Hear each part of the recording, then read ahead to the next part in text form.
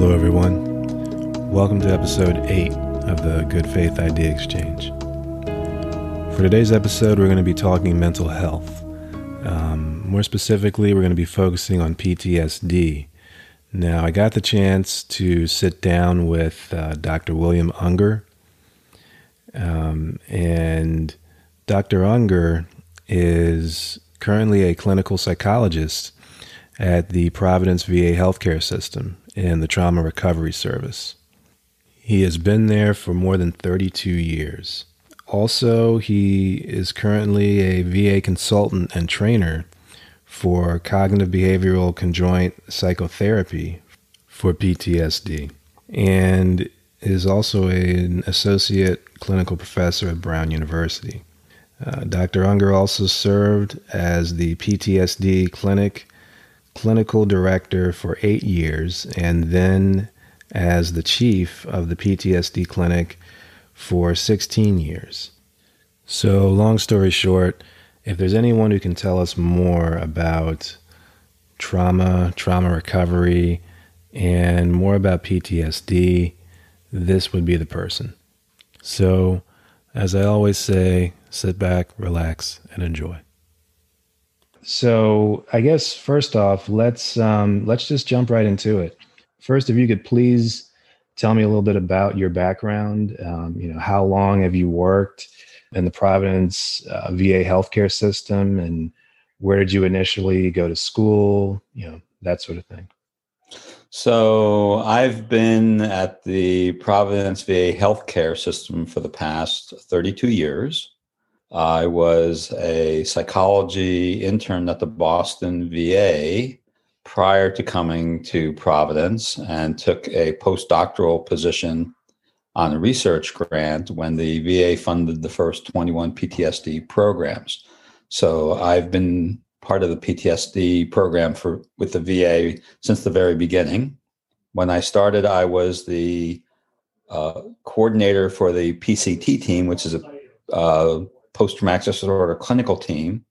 I then was the clinical director of the PTSD program, and then the chief of the PTSD program for 16 years. I've also served as the evidence-based psychotherapy coordinator at the Providence healthcare system, VA healthcare system. And currently I am a VA national consultant trainer for a couples-based treatment for PTSD called cognitive behavioral conjoint therapy. Wow. Okay. And I'm also an associate clinical professor at Brown University. Gotcha. Yeah, this is really great to be able to speak to someone with so much experience in this field. Again, I want to thank you for sitting down with me today. So my understanding is the area you work in, that it's called the PTSD clinic, but this was renamed to the Trauma Recovery Service. What do you do at the Trauma Recovery Service? Well, we focus on trauma, and PTSD was the first psychiatric diagnosis which identified a traumatic experience as part of the onset of the disorder.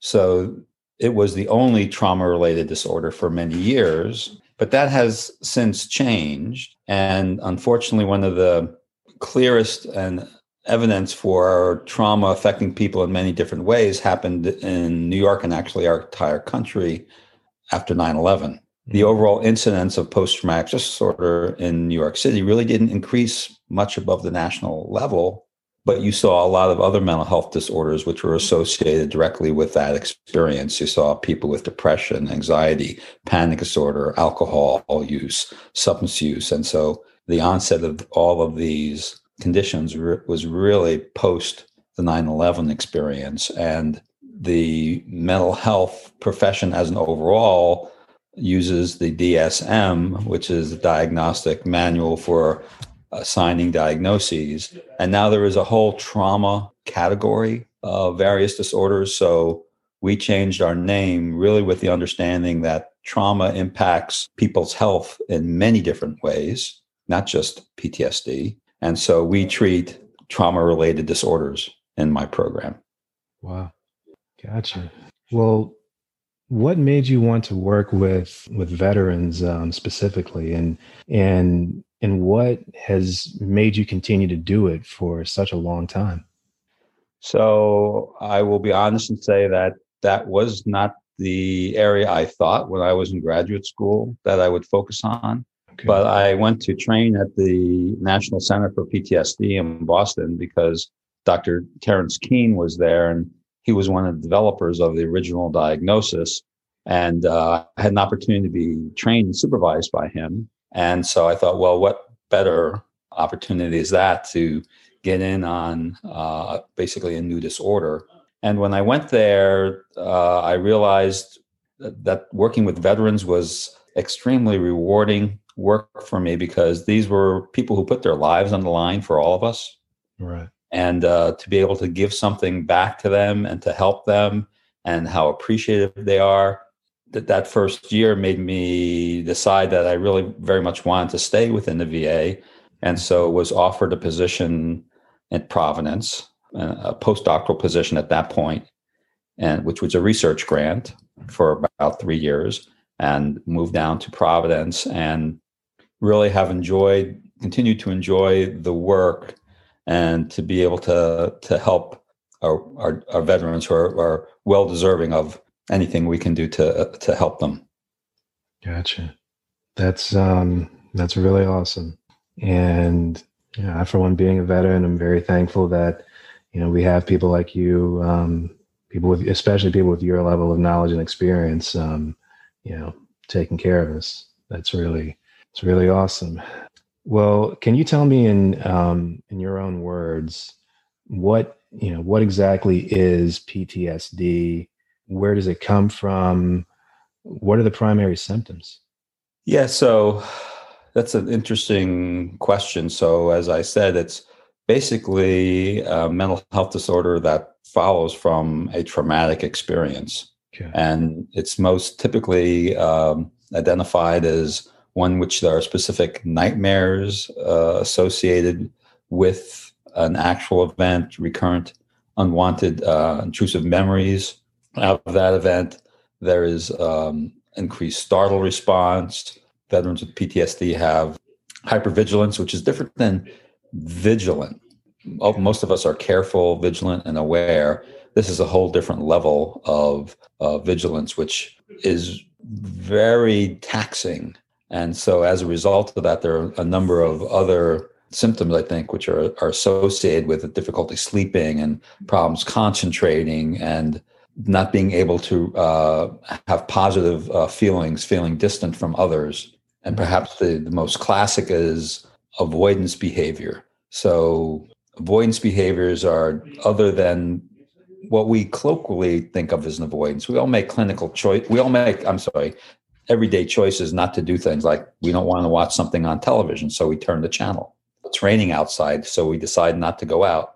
Well, so that's, in an everyday sense, that is an avoidance, but in the clinical sense, it's really engaging in a damaging behavior.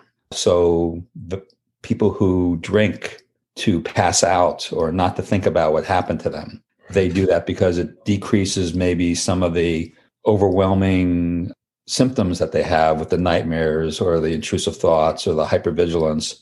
And so they try to numb that out or avoid it, as it were. So this is a key symptom for understanding how that impacts people's behaviors, because some folks will avoid everyday things because they see it as really a threat. And some veterans can't go into crowded areas or drive on.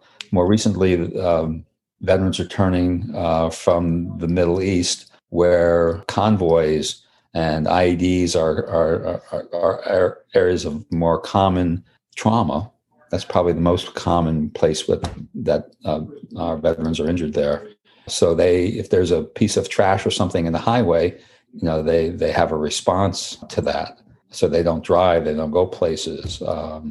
So for me, in understanding and trying to explain to other people what PTSD is like, I use an analogy of an infected wound to understand, because most of us get nicks and scratches and cuts in our everyday experience, just like we have negative encounters here and there, but we kind of move on from them in our everyday life. And with the nicks and scratches, maybe we wash our hands and put a little antiseptic on it or a bandage and we're fine. But when it comes to a traumatic experience, it's like one of those injuries, the cut gets infected, and people have tried to use the same techniques to manage it, wash it and put a bandage on it, maybe put a bigger bandage on it. But because it's infected, it doesn't go away.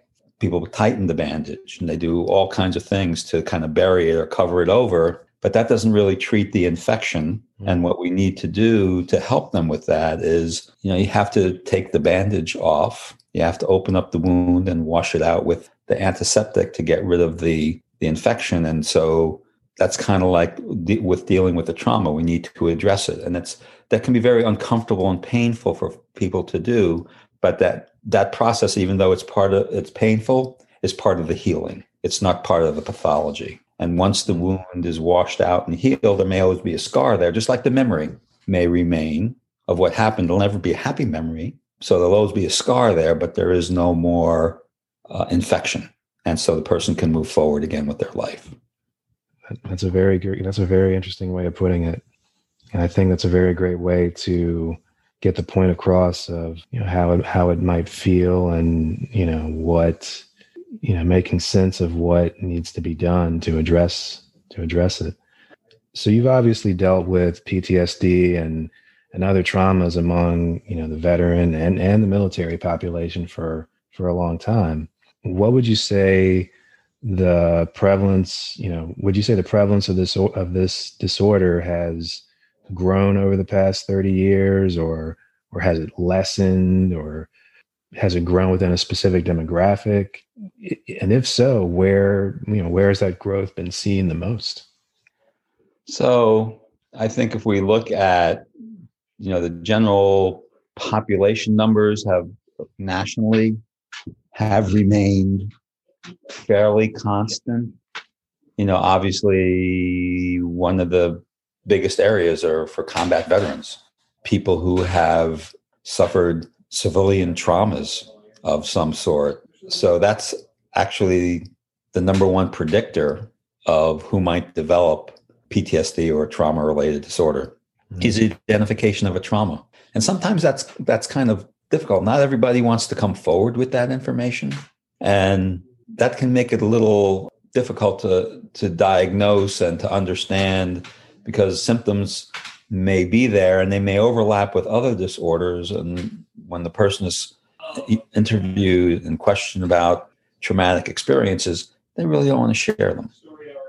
And we know of this because for those folks who then enter treatment, that information often comes forward. So in terms of a group, the number one group would be folks that have suffered some kind of a significant trauma in their life.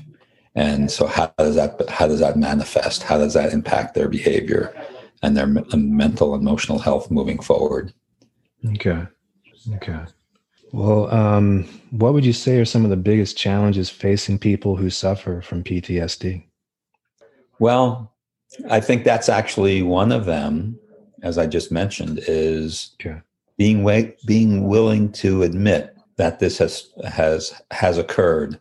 In our facility, there was a large mural at one point, which I think with the remodeling it's no longer there. There are other things. It said that it takes the heart of a warrior to ask for help. And so I think that is a big piece of what happens, because I don't have a statistic for this, but for every veteran that walks in their door, there are many that don't. And I think when they come home and get out of the service, they oftentimes say to themselves, I just went through all that. I'm home. I'm back with my family. I'm back with my life. Everything is going to be okay. And for many of them, it's absolutely true. But for some, it's not. And so here it is, again, addressing that. I really need to help. That becomes really the big first step. That's really the first step. I guess that kind of goes into my next question, sort of an average Joe level question, but, what can we as regular people do to fight against PTSD if we suffer from it? Well, seek help is kind of my, I'm in this position and my profession because I believe we can help. And so seeking out a professional to address this, and there can be many ways. Sometimes folks really feel more comfortable with talking to their primary care physician. Could be somebody that they know for a long time, even sometimes from the time they're young adults, and discuss with them what is going on, and start working with somebody that you trust that way is certainly one way. Rhode Island is sort of a very tight community, and I always I'm originally from New York, and I kind of kid people around here where there's usually 6 levels of separation for most folks elsewhere. It's only 1.5 in Rhode Island. Yeah, I understand that. And so, using the resources, and there's VAs, there are community health centers, there are vet center programs also, which is VA. Most, I think, professionals have a broader understanding of the role of trauma now and how it might impact someone.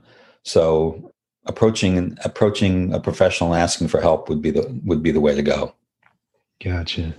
That actually went into my next question. I mean, are there any other key initiatives, like anything specifically, I guess, underway locally or even outside of the state that can help us fight back against this and other sorts of trauma?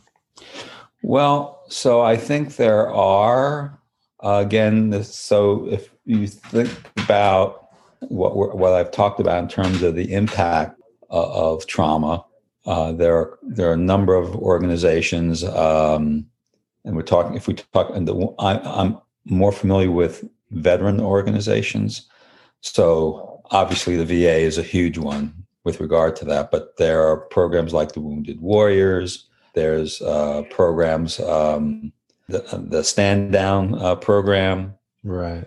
There are a lot of programs that are out there like that. There are community organizations which, we have worked with. In fact, the VA has a yearly mental health summit where we invite local VA and local community mental health programs to come to the VA and to kind of talk about overall mental health needs within the state and how we can sort of dovetail with each other in terms of the services that we provide. So that is actually something that happens at least once a year across the country within VA, reaching out to the community. Okay. Now I guess comes the obvious question. This past year has kind of been the year of COVID. How would you say COVID has affected, these efforts? So it has not been helpful. I can tell you that. Right. I think, like everyone, we have the VA had already started doing telehealth prior to all of this. In fact, we had a whole program developed for delivering telehealth services to veterans who might not be able to come into the VA because of distance or for some other reasons. And so we were able to expand upon that existing program. And so much of the work that I do right now is telehealth. And so we offer the same services via telehealth. So I think it has impacted folks because sometimes veterans themselves are reluctant to make use of telehealth for a lot of different reasons. Some may not feel that they have the technical abilities or experience to use the formats.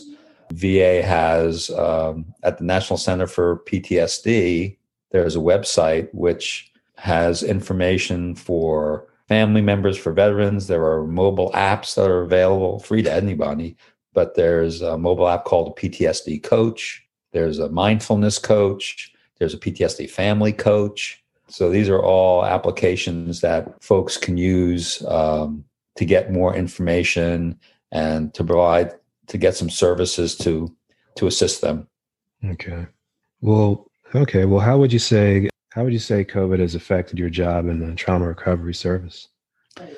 Well, so it's affected the job in the fact that we were not able to see people face to face, which would be my preferred way of doing it. And I think that's probably true for a number of veterans. I do individual, couples, and group work, and I do continue to have groups. I have a group of veterans who didn't want to do video conferencing, so we do telephone conferencing. I have another group that I do video conferencing with. And so it's really having to use that technology, which has really impacted the programs that they're not face to face, which would be, I think our first choice and the veterans' first choice. Okay. Yeah. Yeah, that makes plenty of sense. Are there any other special initiatives underway that you'd like to mention? There's a lot. There's a program that called About Face, and I think it's a whole program, and it's videos of veterans who have dealt with trauma, and they've talked about their journey back from trauma and their experiences through treatment and various things. So these are available online. It's called About Face program. And it's a lot of very powerful stories for people to listen to about healing and getting getting your life moving forward again. I think oftentimes people think, I want to get my life back. Even in the best of circumstances, we can never go back to who we were. I can't go back to who I was 2 years ago, but I can go forward in a positive direction. And so this is it's about moving forward in a positive direction. Okay. That sounds interesting. I might check that out myself. I probably will.